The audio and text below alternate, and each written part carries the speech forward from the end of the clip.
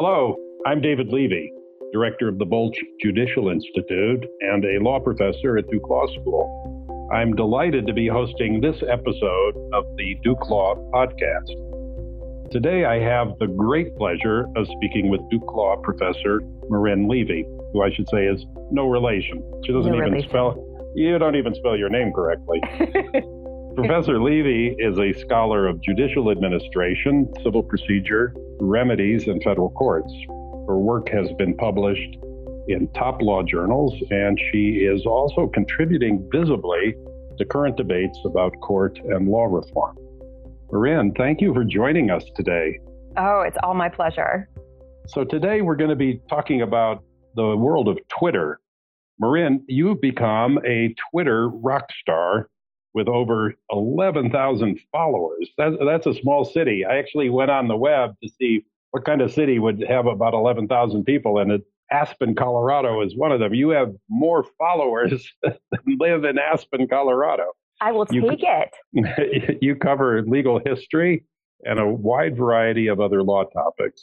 You combine interesting, sometimes obscure, sometimes inspirational stories and facts with historical photos, really amazing photos, and personal commentary in a way that has broad appeal. And you do it all with your characteristic charm and warmth. Are you surprised at what a big hit you are on Twitter? Oh my gosh, I'm shocked. Never in a million years did I think this is something I would do, much less that anybody beyond, say, my parents would have any interest in it. So totally floored by the whole thing. When you meet people, do they sometimes say, "Oh, you're Marin Levy. I follow you on Twitter"? That has happened a few times, including students, and I get very self-conscious right away and then, switch the topic as quickly as I'm able. Let's just go back to the beginning. What was the beginning? How did you get into this? When and why?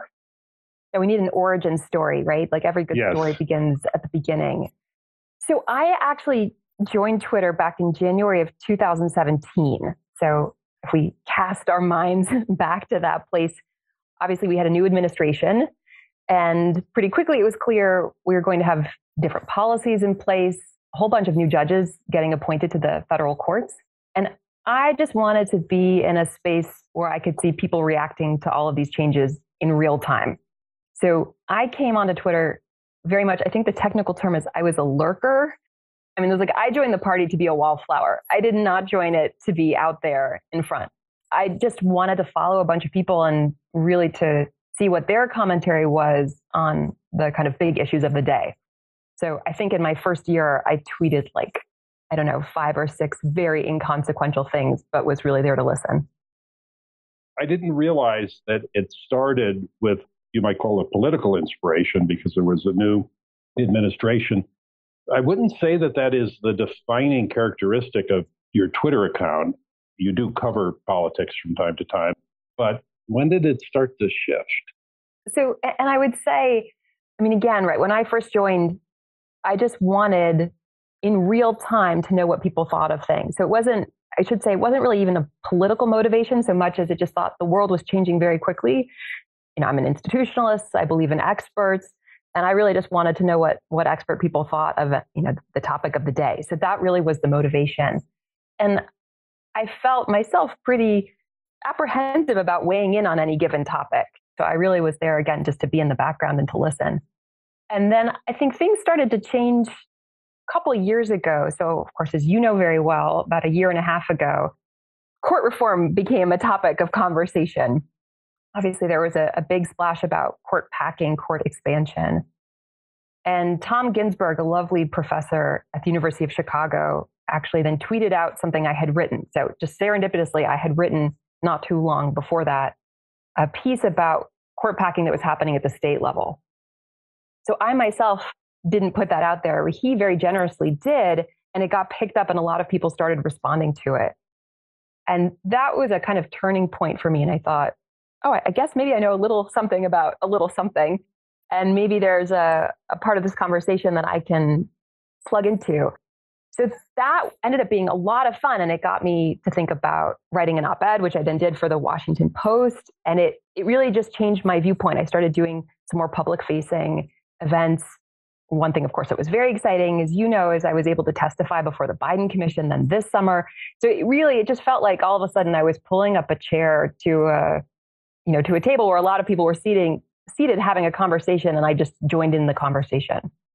Since I was on this commission, I know a lot of people testified before the commission, and a lot of people have written op-eds, but not a lot of people have 11,000 followers, and not a lot of people have this distinctive, I would call it a brand or a tone or a kind of a, style.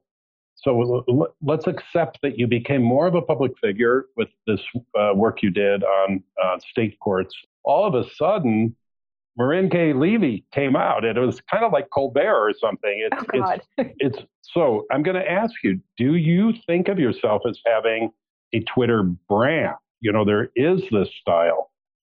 So the word brand makes me very nervous, right? I think, that's like for the people across the street at the business school, they're experts on that. I don't really know anything about branding as such.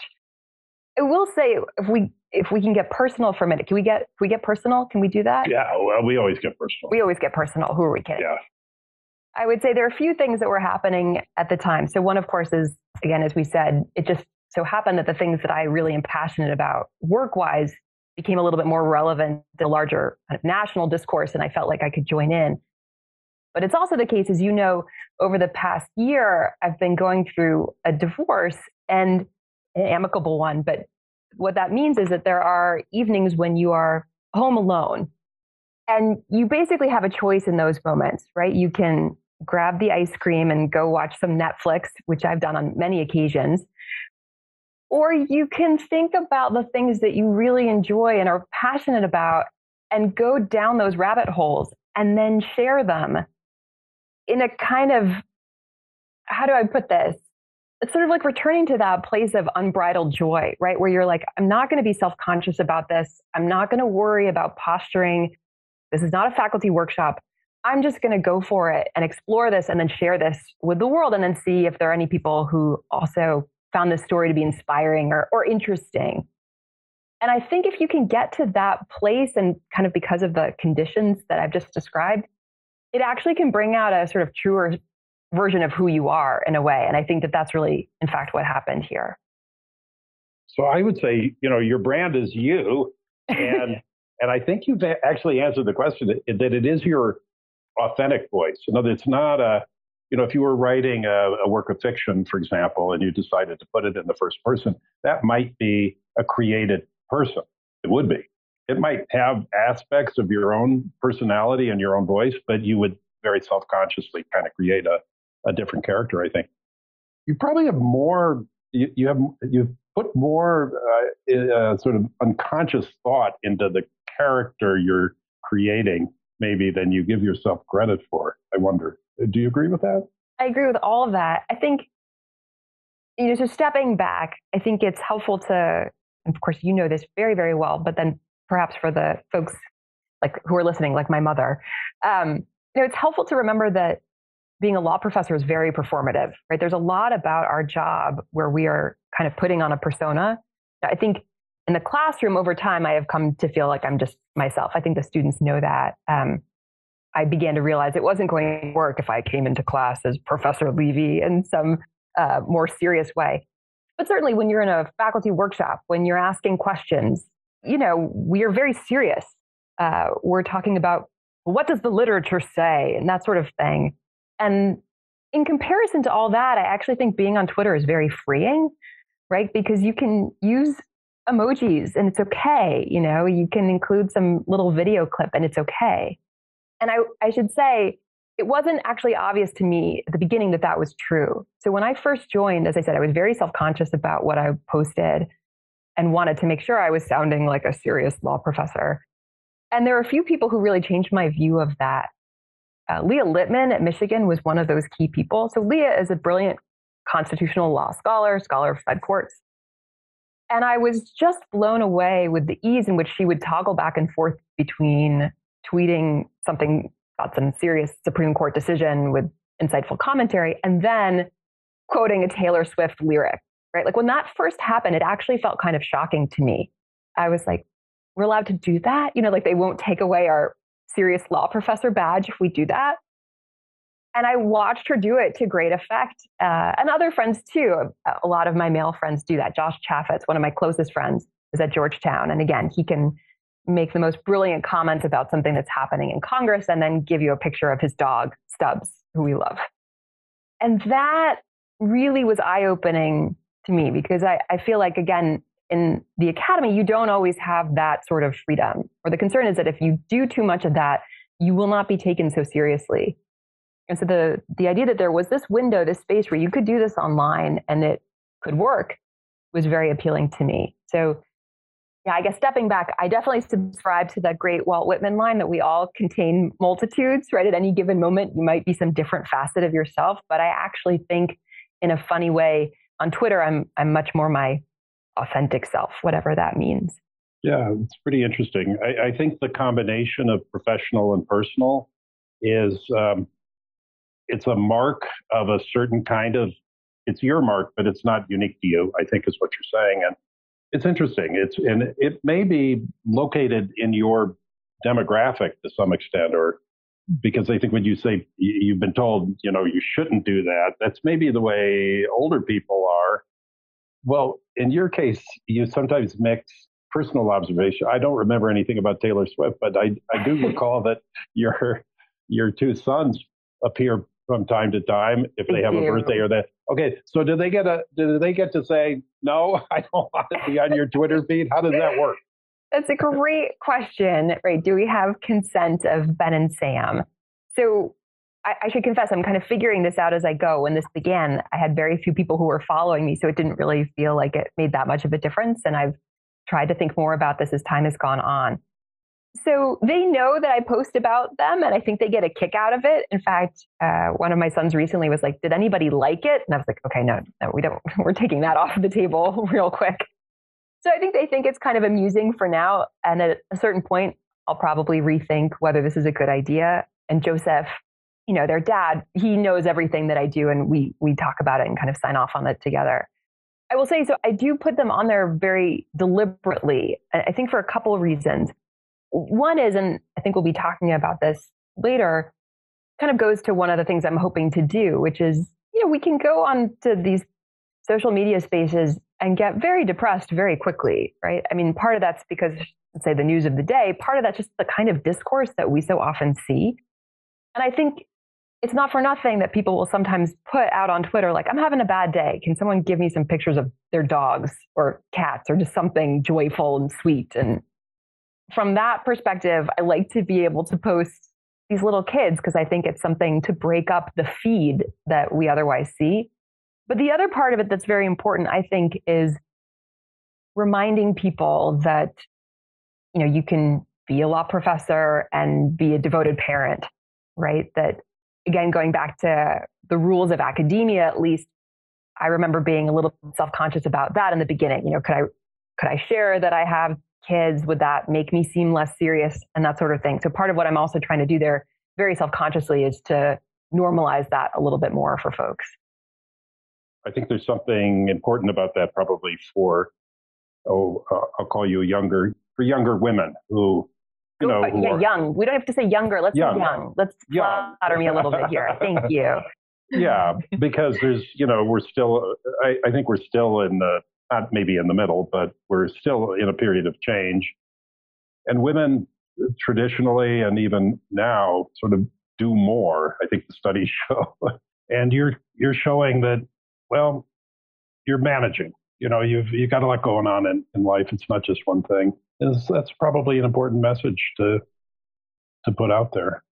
It is. There are these studies, of course, things like once upon a time, did women feel comfortable putting photos of their children on their desk, in their office space, right?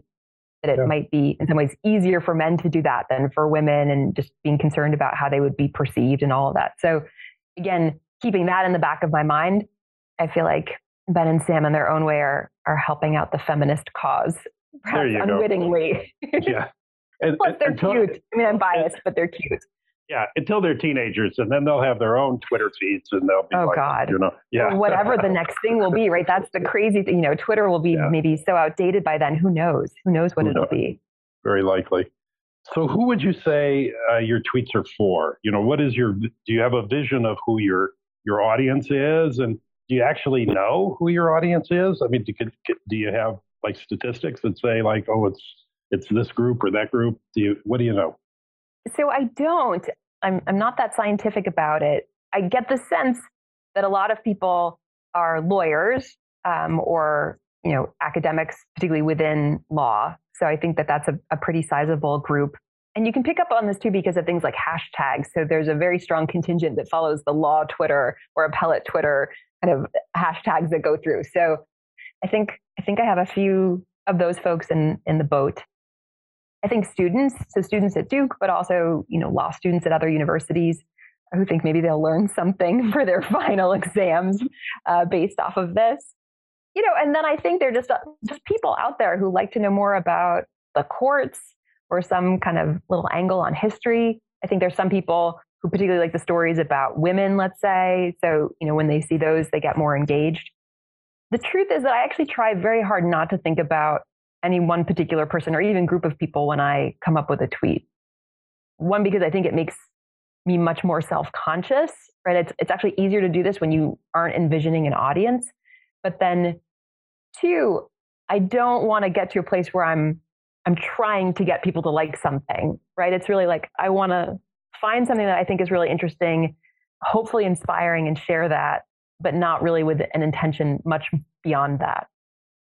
I would find that hard to resist. You tweet about something, let's just say particularly something that you didn't think actually would be all that interesting to people. And then all of a sudden, whoa, it's on fire for some reason, and people really are engaged by it. And I would think, oh, gee, I would feel pressure to try to, repeat that. It's like hitting a home run or something. I want to hit another home run. So that has actually happened, and it's happened more recently. So, at this moment, I have more than twice the number of followers I did, at the beginning of the fall semester. And the more people follow you, the more people are apt to like what you're doing and retweet it, and then it grows from there. And it can be delightful, right? You put something out into the universe, and the next thing you know, a few hundred people have enjoyed it, and that can be a kind of high on its own. But I think I've tried at least to be very wary of that, right? Like you don't want to chase the likes. That will not lead to a good place. One, because then I think you're not really coming up necessarily with quality content, right? You're like, oh, can I think of something that will, that people might get a kick out of for a minute? But that's not really what I'm trying to do, I think, in a larger sense. Then, right, the last thing I think that I want this to feel like, it's like I'm getting graded, right? Where you're like, oh no, people didn't like that, or people like the other thing more. And then it's not fun. Right? Then it's just like another aspect of your job where you feel like you're performing and you're being evaluated. And part of what I really wanted this to be was a space away from all of that. Yeah. So so I try not to think about it. I try not to think about the people who follow me. I think that even makes me more self-conscious. When you realize these are people who are familiar to you, and you think, oh my gosh, so and so is reading what I'm writing. But I try as much as possible to put that out of my mind when I'm coming up with a little story. It seems like that's a good attitude. I wonder, I mean, could a Twitter account with a significant personality, which I think your account has, which is why it is so delightful, could it have a life cycle, much like a really great television show? It starts, and then, after a few years, people say, well, I've sort of experienced that. I'm ready for a new show. Maybe you're on the upswing now, and then they'll get to a point where they'll get tired of me. Yeah, I'll be yesterday's news. Well, sort of. And would you be upset about that, or that's okay? We don't really know the answer to that, because even though Twitter has been around for some time, it's not like the way we use it now has been used for so many years. So, some accounts I think have dropped in popularity, but I don't think we have enough time to really know how these things will work. My guess is more it's just going to be a new platform that people are excited about, and Twitter will become less salient. The people who seem to do well on Twitter, if we follow things like how many people like what you do or how many followers do you have, are able to adapt a little bit, right? Like they can stay on current events, but maybe they change up their content. And that's certainly been true with what I've done. So when I first began down this road, I started with these little judicial fun facts. So it'd be like, here's just a random little fact about the judiciary, right? And that was fun, but I started to feel constrained by that. I was like, well, there's a little more to the story. I want to add a little more, right? And so then it became maybe 2 tweets in a row. And that was fun, and people seemed to enjoy that. And so then that's really in the last year where I've started doing longer threads, last year and a half, something like that. So yeah, so I've tried to adapt a little bit what I do, and we'll see how long people are interested in it. Yeah, it seems to be changing, all the time in a good way. So you have the fun facts, which you mentioned. Yes. You highlight sort of historical stories, often about women and others who've kind of overcome discrimination or have dealt with it in some way. You've done some things on places, courthouses and courthouse libraries. Talk about the content, if you would. Yeah, I'm going to risk being very sentimental and sort of saccharine here. So I hope you'll push back on me a little bit and make sure I don't go like fully over the edge. I think about things like, for those of us who went to law school, like, why did we go to law school? Right? What was that about? Now, of course, some people will say, well, I didn't like the sight of blood, so I wasn't going to go to medical school, so this is what I did. I think for a lot of us, there was something really inspiring about the idea that we were going to be studying these great cases. And in fact, the great judges and justices, who gave them to us. What I'm saying, I recognize is maybe a little bit of an outdated mode. And I don't mean to suggest we shouldn't be critical of any of these figures, but I would say I was very inspired by these people. Like, these were my heroes growing up. I was totally dazzled by the Ruth Bader Ginsburgs of the world and the learned hands, right? I mean, these are the people who I just found fascinating. And one of the things I loved about clerking was getting to be around some of these figures, like the great John O. Newman, right? Pierre Laval, just fabulous people who are out there making decisions. And so I think it comes from that place of love and reverence and wanting to explore who these people were or are and remind us kind of why we got into this business in the first place. And I feel that with buildings too, that same sort of, I think that's one of the things I love about so many of our courthouses, that they truly are solemn spaces that make us reflect in a different way. That's of course what they were intended to do. And I think they are often successful at that. So part of it's just kind of celebrating all of that. And then, can we learn a little bit more about these people? Can we peek behind the curtain a little bit? You mentioned that you clerked you clerked for the great Jose Cabranes.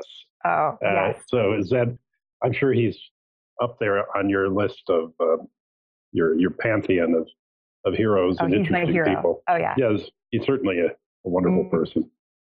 So how do you find these great photographs, whether it's of, Felix Frankfurter and his spouse or Wasn't the that Iowa? Fun? Yeah. How do you do this? It's kind of great that the tools that we normally use as academics can be deployed in this other direction, right? So I look everywhere. I'm looking in old law review articles, old newspapers. Newspapers are great for this sort of thing. And this is one of the advantages of having so much that's digitized today. I look at old sources from historical societies. So I did a few threads recently on the first female jurors in the country. And that, of course, took place in the territory of Wyoming. So I was on the Wyoming's Historical Society site and digging through records there. I look in all kinds of sources to find these sorts of things. Do people send you suggestions like, gee, Marin, you might be interested in this? I get this, in fact, all the time. And people will say, actually, something will come up and somebody will say, Marin K. Levy, can you do a thread on that? I'm like, oh my God, it's like they put up the bat signal and I need to go out and go learn something. These things can take time too, right? It's like, oh gosh, so it's not unlike with law review articles, right? You get to your place when you're a law professor, you have so many things you want to write about. And so you keep a list, here are the next 5 or 6 projects I want to take on. I'm like this now with threads. I actually have a Word doc where I just keep track of the various things I want to take on at some point, either because I've, myself have thought, oh, this could be fun, or more likely somebody has said, can you do something on this? And I've said, of course. Do you tend to do this on the weekends? Or I think you said maybe it's in the evenings when you have some time. Yeah, so it's funny. In the very beginning, it wasn't that time intensive because I was really putting out just, a thought here or there. And it was really based on research I was doing at the time. So I'd uncover, I'd be looking at something about, say, visiting judges, right? Like I wrote a law review article on the practice of sitting by designation and went through the history of that. And there's so many interesting things that come out of that. So, I would just pull something and put it out there on Twitter. That's very easy to do. Then over time, what I was tweeting about started shifting. There's still some of that, but more of it now is actually uncovering or trying to find out about, all sorts of questions. Like, who was the first woman to clerk on the Supreme Court? That's not something I would have researched independently, but then you have to go out and do it to answer that question. It actually takes quite a bit of time. There are certain nights when I do it because those are the nights when I don't have the boys.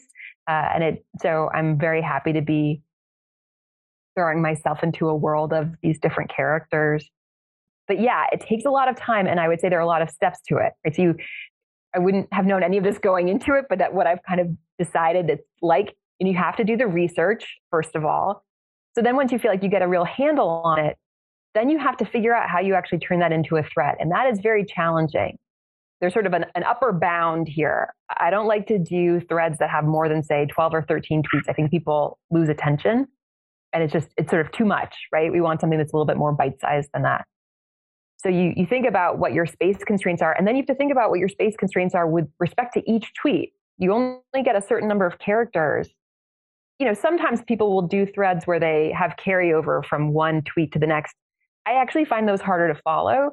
So the challenge really is like making distinct points all along the way. And so that takes some time, right? Like I've become more accustomed to it, but you have to think, okay, what is the point of this particular one? What's the point now of the second one? What's the point of the third one? Hopefully keeping people engaged along the way, including pictures, maybe emojis, those sorts of things. But then what's the arc of the story? So that it just uses a different part of my brain than I've used before. But it's, does have some connections to teaching, right? Like what will be covered in this lecture? What's the beginning? What's the middle? What's the end? It's something like that, but in a different medium. And then you have these layout considerations too, because you have these great photos and you have to decide, I guess, when you're going to reveal them. Yes. And that can be a lot of fun, actually. One of my favorite threads, which we might talk about in a little bit, involved the judge who swore in Lyndon B. Johnson, on Air Force One. Obviously, that was a very big moment in the country. So I began very deliberately with a picture I think a lot of us had seen before of the moment where about to be President Johnson, was sworn in. And then at the end of the thread, I had a photo of that moment from a slightly different vantage point. So you actually see the judge more in the picture. So it was a nice way to kind of bookend that story. You do have, I would say, a theme running through them, which is about women. And I think your purpose there is to celebrate women who've done great things. Some of them have not been remembered and you honor them now. Am I right about that? Yeah, I think that's right. It's a couple kind of ideas behind it. So one absolutely is to celebrate people who I feel like maybe we don't celebrate sufficiently, to get names out there who we might have forgotten. So that's part of it, right? To make sure that people really are in our collective memory. But the second part is, I think in so many of these stories, particularly when you're talking about people who are breaking barriers, there's just something really inspiring about who these people were and the kinds of comments that they were making at the time and what they were trying to do and the people who helped them along the way. I think it's just good for us to be reminded today, not just about a positive story, but also there are people out there who were doing the right thing, right? People who were trying to help somebody get to some other place in life, who weren't doing it for their own personal gain, but just because they thought it was the right thing to do. And I think we don't see enough of those stories today. Maybe we aren't acting enough in that way today. And so I think that there's something really meaningful about that as well. Do you get a response to those kinds of stories? Do people tell you, oh, gee, this was really inspirational to me? Do you hear that? I do. I hear people who say, gosh, I never knew that. I never heard that person's story before. I'd never heard of her or him. I find that just wonderful. And also, some of the time I'm tweeting about people who are very much still with us, and I will hear back from them or from, say, their clerks, like Judge so-and-so really appreciated the mention, of her story today. And that is, that's lovely, but also kind of wild, right? You kind of forget that you can actually interact with some of these people. So that's just delightful. Might you see yourself as participating in what we're calling now civic education, which many of us think is, woefully lacking in this country. Do you see yourself making a contribution in that way? I hope so. That's probably a loftier goal than I can claim to have. But one of the things that I was really touched by was somebody who follows me as a high school teacher. And at various times, he will say to his students, oh, note this. And I love that. I wasn't expecting that, certainly. And that I think is great. As you know, we think about a number of people in the judiciary who we admire and their commitment to civic education. And I find that inspiring. I think about, of course, the great Bob Katzman. I think about Sandra Day O'Connor, folks like that who really just felt like there's a lot that we are not retaining, that we really could be emphasizing in our education of young people today. I fully subscribe to that view. And so I think if we can remind people of things along the way, that's all to the good. I will also say, I think some of these points end up being important for current discourse. For example, recently there was some controversy over President Biden's decision to say when he was considering who he would put the Supreme Court next, he was going to pick a Black woman. And some of the pushback there was, this is unprecedented. We've never seen anything like this. And I think people can have views over that decision. People, of course, are entitled to their own views, but helpful to remember that, of course, President Reagan had made not the same exact commitment, but a similar type of commitment when he was campaigning, that he was going to try to appoint among one of his first nominees a woman to the Supreme Court. And then, of course, we got Justice O'Connor out of that. And so sometimes I think history can be relevant there. Again, not to push people in one direction or another, but to make sure that when they're making their own choices about how they're going to view something currently going on, that they're informed, that they have the history kind of at their fingertips. Some of the stories you tell they're historical, they're quite intricate, and they don't quite fit the mold of what we just discussed. They're super interesting. That maybe they're not so much in the Horatio Alger tradition, or if somebody, kind of overcoming obstacles, women, minorities, and others. How do you pick those stories, and what are you hoping to accomplish there? This is a great question. I think a few different things. So some of those stories, honestly, if I can admit this, are just because I'm fascinated by the person and their life. But I guess I would say on top of that there can be a value in humanizing certain great figures in law. So I think anybody who reads any of my tweets knows I have a special place in my heart for Learned Hand. I just, of course, jurist of his time, and one of the world's magic people, right? That's how I think about it.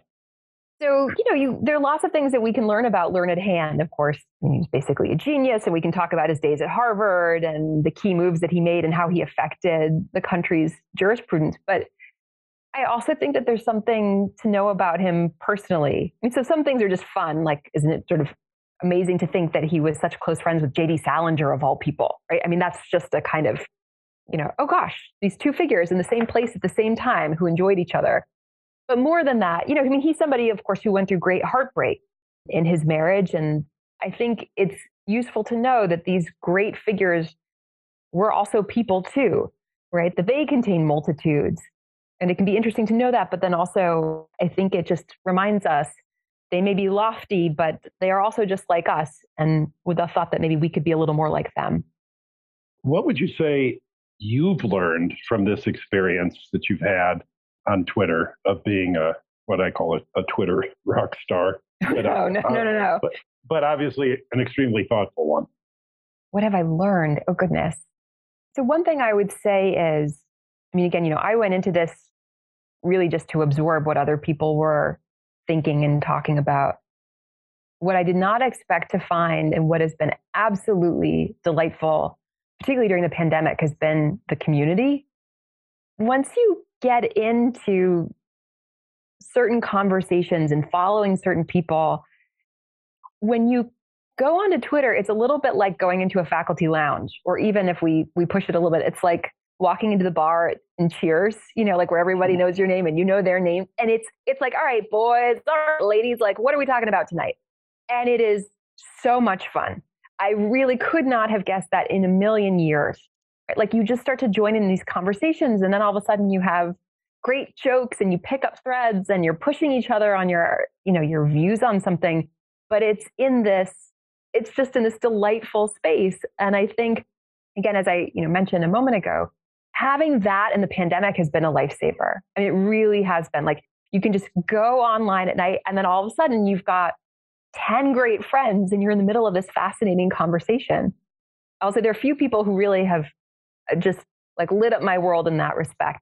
And we've only become friends like a year ago, but it's through Twitter. So Julian Mortensen at Michigan, who's just a brilliant con law scholar, and Alexei Lahav, great and fabulous civil proceduralist, about to be at Cornell, and then Dave Hoffman, who's a scholar of so many things at Penn.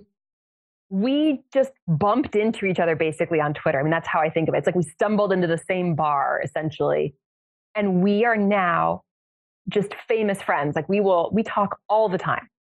And it really just grew out of like being interested in the same sorts of things. I could never have imagined that. And I think, again, in the midst of the pandemic, that's so helpful, but also part of it's at the stage in life, right? Like when you're younger, you always have a cohort. You're in grade school, you're in high school, college, law school. You have a group of built-in friends and you all bond, and then, those are your lifelong friends. The idea that you could have an opportunity later in life to have a great collection of friends, like not because your kids go to the same school and you bond, and that's wonderful too, but like because you share these intellectual interests and you have similar senses of humor, like where else would you get to do that and be friends with people all over the country? That has been such a gift. And as I said, I could never have imagined that when I first joined. That's really amazing. For those of us who are not so involved in Twitter, when we hear about Twitter, it's usually because somebody has tweeted, or more to the point, retweeted something, and now they're ashamed of it. They're apologizing for it. They're in hot water for it. Oh, dear, yes. Okay. Do you ever worry about that? Yes, I do. I think, and particularly with the current climate and the culture we live in, we don't have to talk about cancel culture per se, but I think there is this fear that you can make a misstep even in good faith, and it could be very, very problematic from there on out. I'm helped out a little bit by the fact that I don't, there are things I comment on that are, current events. I'm very interested in the judiciary, of course, like what the nominations are looking like, and these are things, and I'll comment to the press about this. So it's not to say that I don't have I'm not trying to have a voice in current debates or conversations, but so much of what I'm doing is looking at events of the past. And, and then again, they're meant to be a little bit more on the positive side. So I think because of the things I typically stick to, I've been very fortunate, at least, not to have landed in hot water, but that's not to say that my time won't come.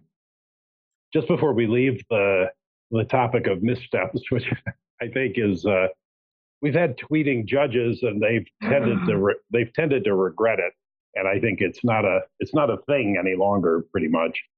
I'm just wondering, do you ever run your proposed tweet by anybody else and say, "Gee, do you think this is like over the top, or is this okay, or is this all pretty much all you, unvarnished and uncensored?" Yeah, yes. Great. I mean, I would say it's me uncensored, though I censor myself. That is, part of it's, I'm not somebody who's going to try to burn a lot of things down. I mean, as we said, I'm an institutionalist, and even though I have politics on the left, I'm also a little bit of a Burkean at heart, right? So I don't worry that I'm really going to push the envelope all that often, but it is something to think about. I mean, certainly there are people who have wanted to go on the bench, right? Who have regretted creating a bit of a Twitter record. That's not, I think, in my future, but just thinking about future jobs, or even just that your students see this, I think that in and of itself provides a little bit of a kind of editing function in your mind, right? There's certain lines you don't want to cross. But yeah, I mean, I do think we're kind of in a weird time. We haven't really had something quite like this before, where people are putting so much of themselves out there. And then the question is, how does this affect things down the road for them? So you've done so many really great threads. Are there one or two that stand out for you that are particularly resonant with you, or whatever reason, or just, these are your favorite threads? Yes, I have a couple, if that's okay. Of course. One of the first threads I ever did, and this is before I knew enough to put in pictures and emojis and things, but just kind of throwing it out there to the universe, was one about Justice Scalia. So there's no educational piece of this. There's nothing even inspiring. It's just a story. And actually, I have to laugh. I was talking to a friend recently and I said, oh my gosh, I think something I put out there was kind of ridiculous. And he said, right, ridiculous, but edifying, which I decided was then that was going to be my tagline for the rest of the year. But this isn't even that. Like, there's nothing edifying about it. So it's just a story and it's one of my favorites.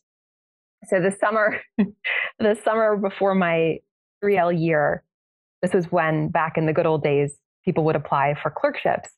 So I spent so much of the summer really like working on my writing sample and being in touch with my recommenders and, getting my list just right of all the judges I was going to apply to. Really stressful process. So the waning days of summer, I go out to Wyoming with my family, very special place. And I have a suitcase full of hard copy applications, right? Like I'm literally like, I am in the FedEx. I am mailing these out all across the country and I'm miserable. So when that is finally done, I was like, okay, I have a few days left of this family vacation and I don't want to think of Article 3, like for the next couple of days, because I knew it was around the corner, right? The hope is you then get calls and you go through the interview process. That was a couple of weeks away. I was like, this is my one moment of quiet, right? Just to relax. The next day, I go with my brother and some friends to Signal Mountain Lodge. Beautiful lodge right at the base, of Mount Marin and the Tetons. And we're hanging around, getting nachos, having a great time. And in walks this man. And I look over and I'm like, I swear to God, I'm losing my mind. I think that is Justice Scalia. Like I'm clearly hallucinating at this moment, right? Like law school has gotten to me so much that I am seeing him even in a bar in Wyoming. And so I like shake my head. I'm like, get a grip, Marin. But I look back and I'm like, I swear to God, that is Nino Scalia. And he's looking around the room. Nobody notices him. Like nobody even bats an eye, right? But then he looks at me and I'm all wide-eyed and like mouth agape. And he's like, oh, and I'm like, oh. And then he goes to sit. I am not a particularly brave person. Something possessed me in the next few minutes. I do not know what. But the waiter came over and I was like, is that actually Justice Scalia? And he said, yeah, actually, it's been like a total nightmare because we've got Secret Service up in the kitchen and it's just driving everyone crazy. And I was like, okay, I would like to buy that man a drink. Why I said this, I have no idea. I have never tried to buy anyone a drink like that before, but it was like, it just possessed me. And he was kind of nonplussed. He's like, all right, whatever, lady. He's like, what drink? And I was like, what's the drink of the house? And they said it's a blackberry margarita. And I was like, I would like to send him the drink of the house, like the blackberry margarita. Anyway, the story ends in slightly anticlimactic fashion because the waiter goes over and I'm like, totally glued to the whole scene. Comes back only to report that just moments before the justice had himself ordered a blackberry margarita. So he was not in need of mine, but he thanked me very much. But the thing I really get a kick out of is that it was not too long after I applied to clerk on the Supreme Court and I couldn't help myself. So when I sent in my application to Justice Scalia, I had a postscript in which I put, I'm that lady who tried to buy you a drink in Jackson Hole, the night of whatever it was. And I left it at that. I figured hopefully some law clerks would get a kick out of that somewhere. That's a hilarious story. The only part I find confusing, since I knew him rather well, is why he didn't think that he could have a second blackberry margarita. He was certainly capable of it. Yes, right. It may well be. I mean, he thought, let's not encourage this crazy lady off in the corner. I wouldn't blame him for that. Maybe. But I love that. And I told that story. And I tell you, one of the best things that came of it was a member of Justice Scalia's family reached out and we had a lovely exchange after that. And it was just gravy. That's really a special story. And you tell it so well. Oh, what's your other favorite thread? I'll just quickly, there are two that just have a special place in my heart. So I mentioned earlier, I really love the story of Judge Hughes. This is Judge Sarah Hughes. She was the person, of course, who swore in President Johnson on Air Force One. That made her the first woman to have sworn in a president. She was also quite notable because she was only the third woman to join the federal judiciary, right? So she was breaking a lot of glass ceilings. But what I loved about that story and about her was she was such an interesting character. So you go back to the beginning of her life.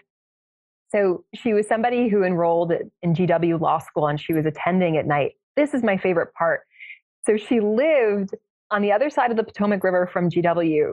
She lived in a tent and she commuted to GW at night via canoe.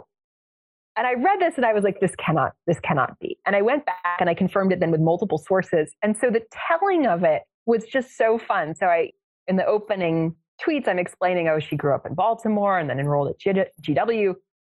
And then I said, and she attended at night commuting by canoe. And then in the next tweet, I said, by canoe, you might ask? By canoe, I say. And then keep going from there. So, there are just these moments where you get carried away with a story where it's just so much fun. And that was one of them. And it was lovely to have people respond and say, I've seen that photo of the swearing in a million times, had no idea that there was a woman judge, had no idea who she was. And thank you for providing that context, with that great moment in our history, the swearing in part. That's incredible. So, yeah, that's really interesting. What's the other one?